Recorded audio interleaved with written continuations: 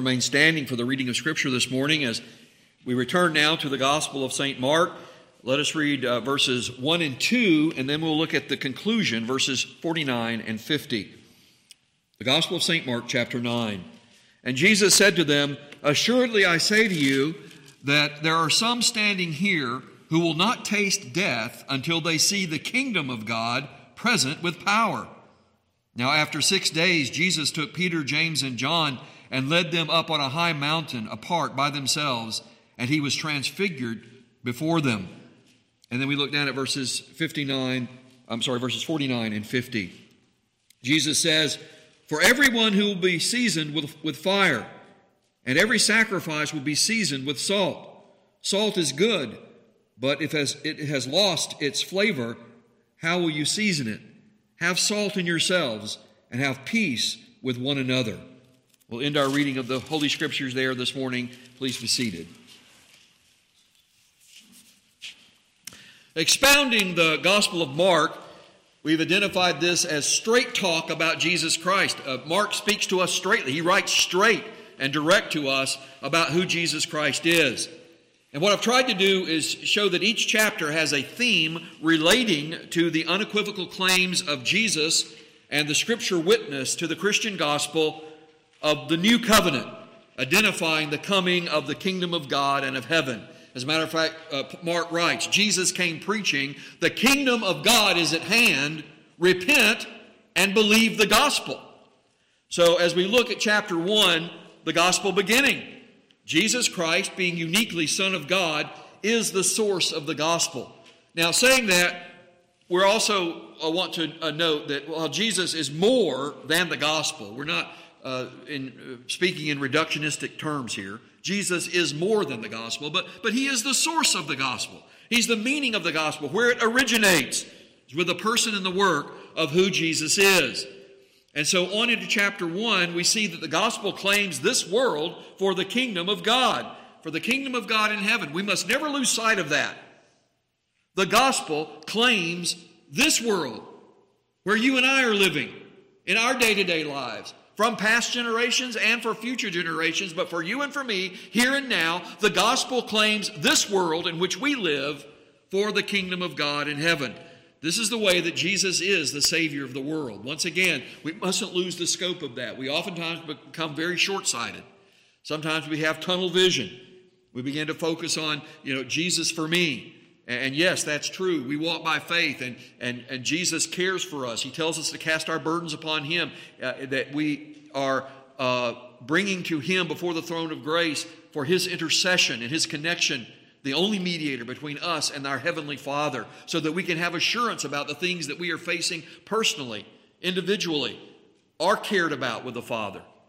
But they are also something of a bigger part and connection that we have, and that is that Jesus is the Savior of the world, and that God is sanctifying for us in ways that we must believe by faith and that we may not see with our eyes.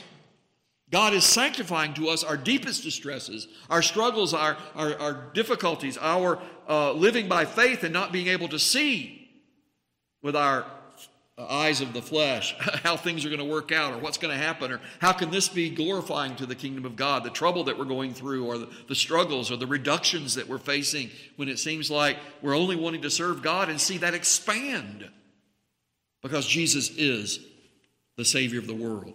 So we need to be reminded from Scripture by faith, Jesus is the Savior of the world.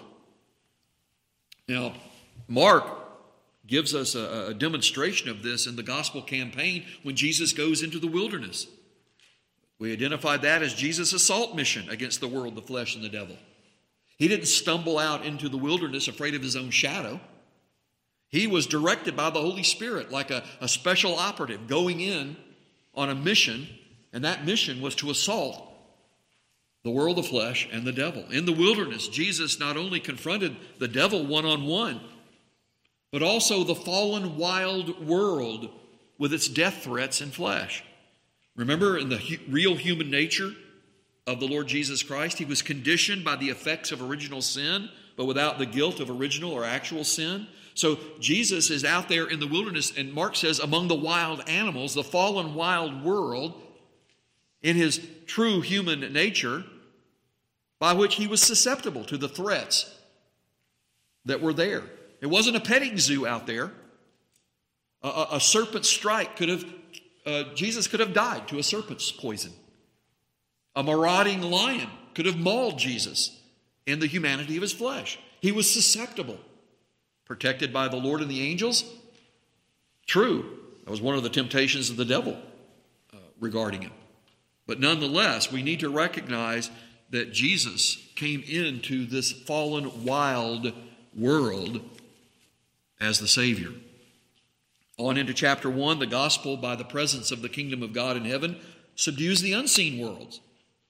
And that's going to be a theme that Mark will further develop for us and that we need to be aware of and make a part of our prayers and our consciousness in terms of what God does unseen and how he is trustworthy.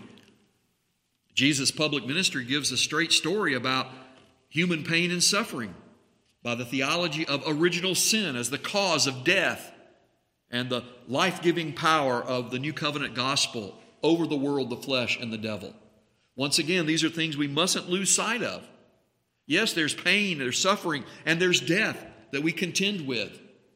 But we are witnesses not only to the cause for this in original sin, but the salvation and the rescue and the deliverance from it by the gospel of the Lord Jesus Christ. That brings us then to chapter 2. As the gospel source, being uniquely Son of God, Jesus Christ, the Son of Man, has authority on earth. And this is the unique, ultimate authority of God, God's prerogative to forgive sin. So while we read of Jesus being a healer, while we read of Jesus being a teacher, while we read of Jesus in his compassion, all of this is secondary to his being uniquely the Son of God with authority on earth, with God's prerogative as the God-man to do what? To forgive sins. And I think that we sometimes lose sight of that in our compassion and our care and our interest, and how it is that we see even things that are evil and wrong and we wish they would be corrected. But we need to understand the source. We need to keep in mind the reality of where do these things come from and what is the real remedy. And that is the power of Jesus to forgive sins. Chapter 3, as the gospel source, being uniquely Son of God, Jesus Christ creates the new covenant family of God by a supernatural salvation. Remember, covenantal relationships supersede the natural family of bloodlines. This is contested, and this is what was hard to understand. And in our day, people still try to hang on to it, that there's some kind of priority of bloodlines. There's some kind of purity, seeking a pure race or claiming some kind of pure delineation. Remember what Jesus said? God could raise up children of Abraham out of the dust and the rocks. That's what your claim of genealogy and of a pure genealogy back to Abraham is worth. It's worth dirt when it comes to your soul salvation before God. And so we still contend with that. And we need to understand that the covenantal relationships in the family of God supersede earthly family, natural family, bloodlines and bonds. Elsewhere in John, Jesus said, but as many as receive him, or John writes, but as many as receive him, to them he gave right to become children of God. To those who believe in his name, who are born not of blood, not of human bloodlines, not of the will of the flesh, in terms of claiming that lineage, nor of the will of man. Can't save yourself by your claim to a pure bloodline. But those who are born of God. So Jesus in chapter 3 meets this even with his own earthly family. And that covenantal relationship with God supersedes natural family bonds and bloodlines. In chapter 4, as the gospel source being uniquely Son of God, Jesus Christ is Lord. That word Lord means master.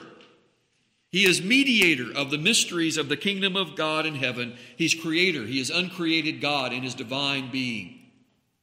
And so from this, as Jesus gives us these parables about the mysteries of the kingdom of God, as the God-man, Jesus is equal to and entrusted with God's holy secrets about the kingdom. Have you ever heard the old expression, getting it from the horse's mouth? That means original source, as it were. Jesus is the original source. He is the mediator who reveals to us. He is entrusted with the mysteries of the kingdom of God, and He gives them to us. We go to the original source about God's holy secrets. There's so much written, and there's so much speculation, and there's so much drama and sensationalism about prophecy and this kind of stuff. But when you go to Jesus as the one entrusted with and the only mediator of the mysteries of the kingdom of God, He tells us what the kingdom of God is and what it's about. And just in the chapter before, He completely obliterated the claim to pure bloodlines. That it's about a pure race or a pure delineation of people for a land and rebuilding a temple and reestablishing a means of worship that God says has been done with. And to try to reestablish it is idolatry and an abomination and a tacit saying that what Jesus has done is not sufficient. When are we going to listen to what Scripture says and stop this foolishness that undermines the true gospel? Chapter 5, as the gospel source being uniquely Son of God, Jesus Christ is Lord over the living and the dead, even between this natural world and the other supernatural world. So in terms of His lordship, in terms of His being master, in terms of His being the God-man and equal with God as Creator God, He is also the one who has power over this natural world and this supernatural world. Now, here's a question. This is a driving question. It's a question I hope that you can answer in faith, but one that we must always keep before us. How is it that Jesus is more than a human being limited to the natural world and more than a spirit being from the supernatural world of angels and demons? How is it that Jesus is more than that? Can you answer that question? I mean, that's the core of the gospel. Why is it good news? The good news is that God has made Himself known to us and way of reconciliation with Him, of being restored and saved and receiving the promise of eternal life. All of that is revealed in the mystery and the wonder and the uniqueness, one and only, of Jesus, the God-man. How He is more than a human being limited to this natural world, and He is more than a spirit being from the supernatural world. Jesus is not an angel or a demon. Jesus is the God-man. That has to ever be kept before us. Chapter 6 of the Gospel of Mark, the gospel conflict in this sin-fallen world is against unbelief, disbelief, false belief, and weak belief. But saving faith in the gospel of Jesus Christ is the victory that overcomes the world. And that's why I am so exercised to preach to you the authority of the Word of God and who Jesus Christ is in His gospel, because we are in conflict with unbelief. But it doesn't stop there. There's unbelief. There's also disbelief. False belief and weak belief. The disciples themselves were affected with these various aspects of unbelief. We too are threatened and tempted with various aspects of unbelief. And we must have before us continually the reminder of saving faith in the gospel of Jesus Christ is the victory that overcomes the world. Chapter 6, the gospel conflict in this sinful world. I'm sorry, I already said that one. So the question comes then, the follow-up question is, do you believe that Jesus is the God-man? Remember we said He's more than a man and He's not a spirit being. So the question is then, do you believe that Jesus is the God-man who is uniquely the perfect revealer of God the Father? And do you trust in Him as God about things both seen and unseen? Isn't that where the real test, isn't that where the point, the intersection of our faith and living by faith in this world comes to? Do we believe God for things both seen and unseen? I don't really have a lot of challenge to my personal faith and belief to the fact that there are fallen spirits, that there are demons, that we are living in a world where there is a spiritual warfare, that there is another parallel world of supernatural reality that we have a few glimmers of given to us in Scripture. I believe that, even though I don't have a lot of information about it. When we read here in the Gospel of Mark about Jesus casting out demons and demons testifying to who He is and that kind of thing, I believe that. I don't have it just doesn't unsettle me to believe those things. But you know where my faith is weak? What am I going to do tomorrow? Lord, I see what's going on. I see trouble in my community, in my world. I see trouble in my life. I see things that I can't fix. I see things that I'm living by faith and trusting You for. And then there are the unseen things I don't know about. What am I going to do? So the idea that there are demons out there, that doesn't unsettle me. I believe there are. Give me the sword of the Spirit and the shield of faith, and let's go into the spiritual warfare. But ask me what I'm going to do tomorrow. Ask me how I'm going to get through with uncertainties. Ask me how I'm going to face things that are outside of my control. And I'm like, what am I going to do, Lord? What am I going to do? Do I trust and believe the Lord Jesus for the things seen and unseen? Because He is Lord. I believe He is the God-man. Chapter 7, the gospel purifies from the corruption of external man-made religious traditions and self-righteous rules and rituals, clarifying the internal transformation of the soul by saving faith. And so Jesus had this conflict with the Pharisees over self-righteous law works versus God's righteousness by grace faith. That is the conflict that continues at every level and in every generation. That conflict doesn't go away. Jesus gave us the answer for that. That answer was promised from before. We find it throughout in terms of God's promise and reflected in the meditations on the Psalms and other places in the Scriptures. Jesus brought it to its fullest light. The apostles after Him further clarified and defended and contended for salvation and righteousness by grace faith, not by self-righteousness and law works. And so this is the heart of the gospel. This is the heart of the gospel we must hear over and over. There are many counterfeit gospels. There is an adulterated gospel of trying to add to. But this is the heart of the gospel. And it can only penetrate the sin-hardened heart. This scripture teaching that sin is sourced in the human heart and not in outward things, no matter how elaborately construed, is essential to the right synthesis and notable meaning of the gospel. And I chose those words purposely because this is what Jesus said to His disciples. Can you not synthesize? Can you not put together what I've taught you? Take note. This is notable.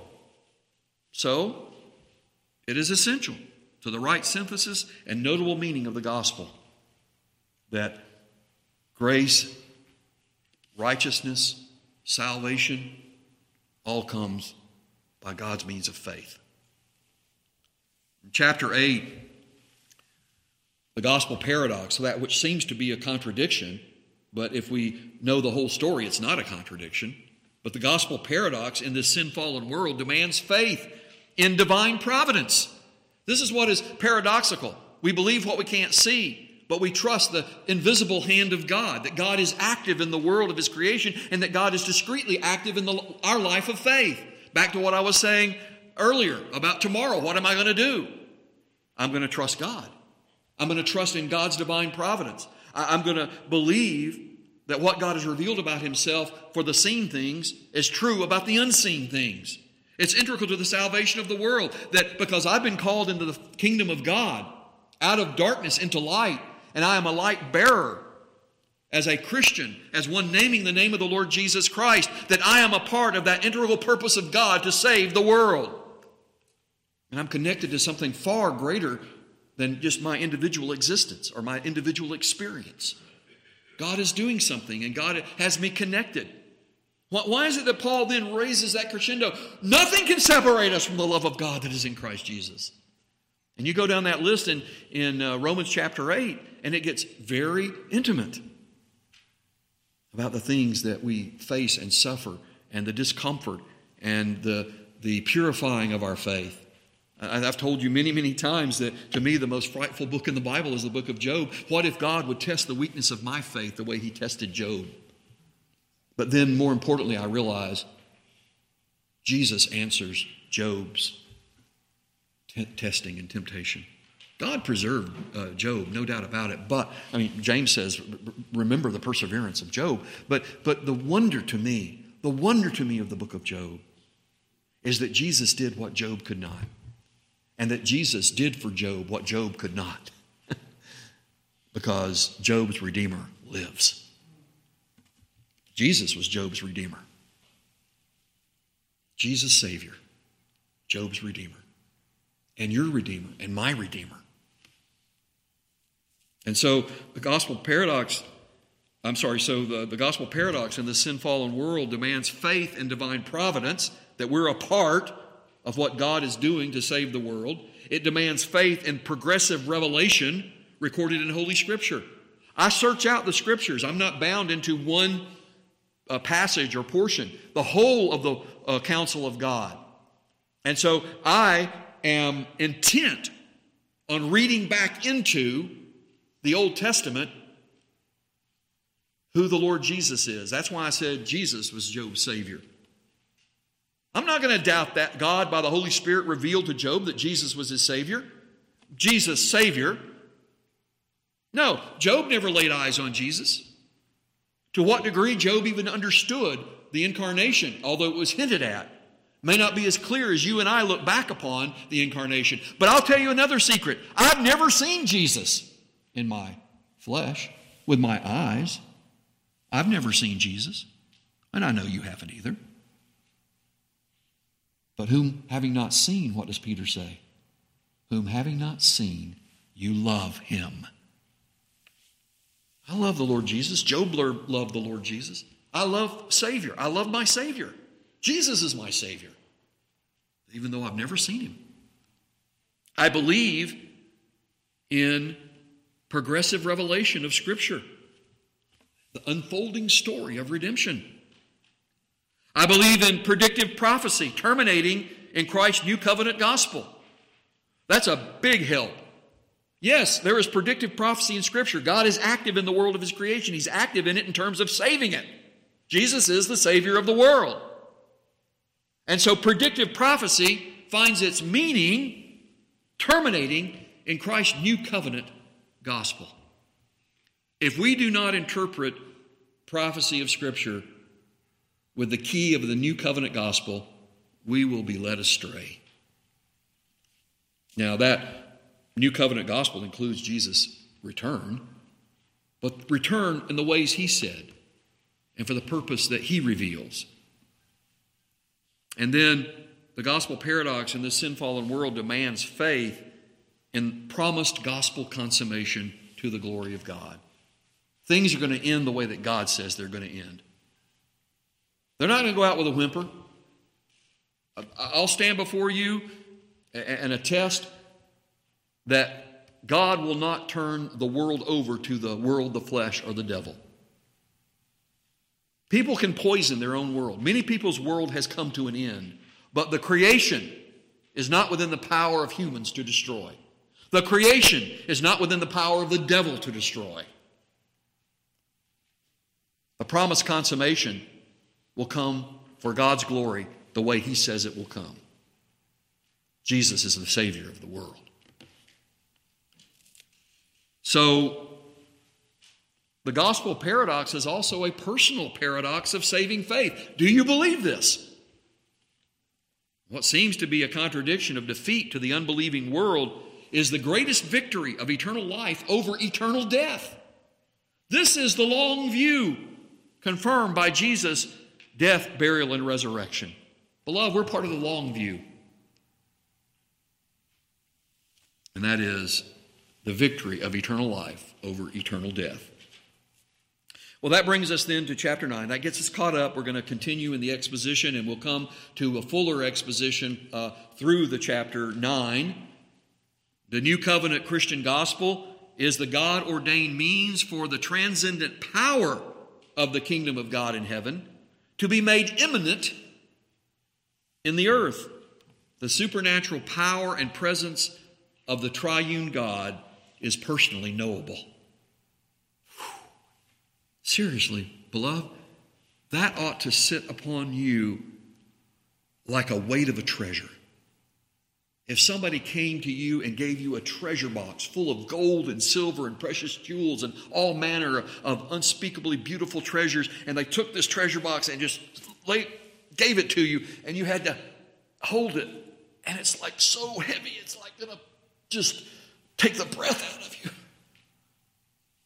You see, that's what we should feel intellectually, if not emotionally, but maybe both, when we consider the transcendent and the immanent in God, personally knowable.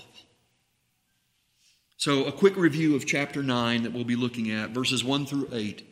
The transfiguration of Jesus as Christ, the Son of God, dramatically displays the transcendent and the immanent divine being who empowers the kingdom of God in heaven on earth. This is who it is. This is what the kingdom of God in heaven is about. Verses 9 through 13, the transfiguration of Jesus as Christ, the Son of God, gives a covenantal pledge, previewing theological resurrection, listen, as more than someone returning from the dead. Do you grasp that? That with Jesus' resurrection, it's about something more than someone returning from the dead? The transfiguration gives us a pledge of that and a preview.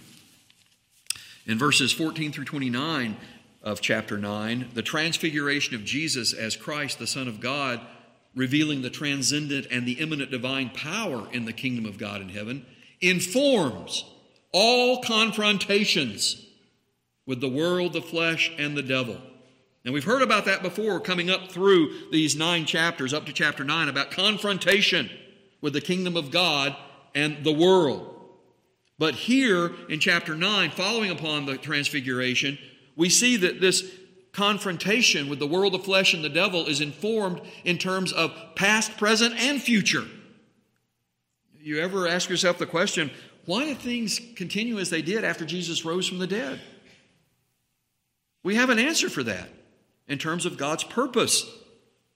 And we go back to being informed about these confrontations from who Jesus is and what the transfiguration confirms for us of the transcendent and the immanent divine power in the kingdom of God. And then verses 30 through 37 of Mark 9, by the transfiguration of Jesus as Christ, the Son of God, the Christian gospel inverts and overpowers the world's power structures and struggles in terms of the kingdom of God and heaven. Now that's a real challenge to us. I believe there's great value as we come to the conclusion of chapter 9, building upon the previous chapters, to come to this point in terms of our faith and commitment to what the kingdom of God is and how the transfiguration of Jesus, who he is as the Christ, the Son of God, how that turns upside down and how it does spill over. It turns over the world's power structures and struggles. But it's a paradox because it's seen by faith and not in terms of the world. We must see it in terms of the kingdom of God. What God is doing. That turns us upside down. That turns us over. That what cannot be accomplished with flesh and power struggles and worldly means, we have to constantly be reminded in faith of what God has promised that he is doing and that we receive by faith and that we believe and hold on to. And therefore, that's why we come together and worship. Publicly, collectively, sacramentally, we come together and worship as a testimony of faith and to the demonstration of the kingdom of God and what God is doing that the world not only doesn't understand and hates and tries to destroy, but cannot. And then the conclusion of Mark chapter 9, verses 38 through 50, the transfiguration of Jesus as Christ, the Son of God, empowers Christian believers in the kingdom of God in heaven by supernatural transformation in Christ-likeness as living sacrifices, having gospel peace. Isn't it wonderful how we come through this powerful chapter? I mean, coming up to it, I think it was powerful. Now coming to chapter 9 and starting out with a transfiguration and just being overwhelmed in the wonder of the transfiguration, but then coming through that to the conclusion of where Jesus says we're to be salt like in a sacrifice. The salt reference that Jesus makes at the end of chapter 9 is about the salting of a sacrifice and about having not lost the sauciness or the saltiness or the seasoning. And then he connects that with something that we don't get. Because when we think about sacrifice and we think about salt, we think about pain and suffering. But what does Jesus equate it with? Peace. Go back and read it. That's why I read verses 49 and 50. After verses 1 and 2 about the transfiguration, coming to verses 49 and 50, the conclusion of chapter 9, when Jesus talks about a living sacrifice in a paradox of peace with God. So I hope that this overview and this review gets us back into excitement about the Gospel of Mark and straight talk about who Jesus Christ is and the gospel, the coming of the kingdom. And as we come to really about the climatic, to one of the greatest climaxes in the Gospel of Mark, halfway through is the transfiguration of the Lord Jesus. And I want to go back to the horse's mouth. I want to go back to an original source. Peter was there. And Peter wrote us some thoughts about that in 2 Peter. For we did not follow cunningly devised fables. These are not fantasy stories. When we made known to you the power and the coming of the Lord Jesus Christ, who is the unique Son of God. He who is transfigured as Christ, the Son of God, Jesus the Savior. This is not some made-up, fanciful fantasy story. These are not myths of man-made imagination. We made known to you the power and the coming of the Lord Jesus Christ, but were eyewitnesses, original source, eyewitnesses of His majesty at the transfiguration. For He received from God the Father honor and glory when such a voice came to Him from the excellent glory, this is my beloved Son, in whom I am well pleased. And this is who we preach by the new covenant gospel of the kingdom of God. So we will return to a fuller exposition of chapter 9 in the coming weeks. I hope that you will follow along from the handout, and I hope that you will be reading. I would ask you to read the Gospel of Mark each week, 16 chapters. You could read the Gospel of Mark every week before you come into public worship. Because it's valuable to see, and that's what I tried to do this morning, to give you an overview and a connection. This is not an isolated text, not an isolated event. Mark's been writing about this, weaving this together, directed by the Holy Spirit, giving us original source of the straight talk about who Jesus Christ is and His gospel and the kingdom of God in this world. Our concluding or parting hymn this morning is hymn number 100.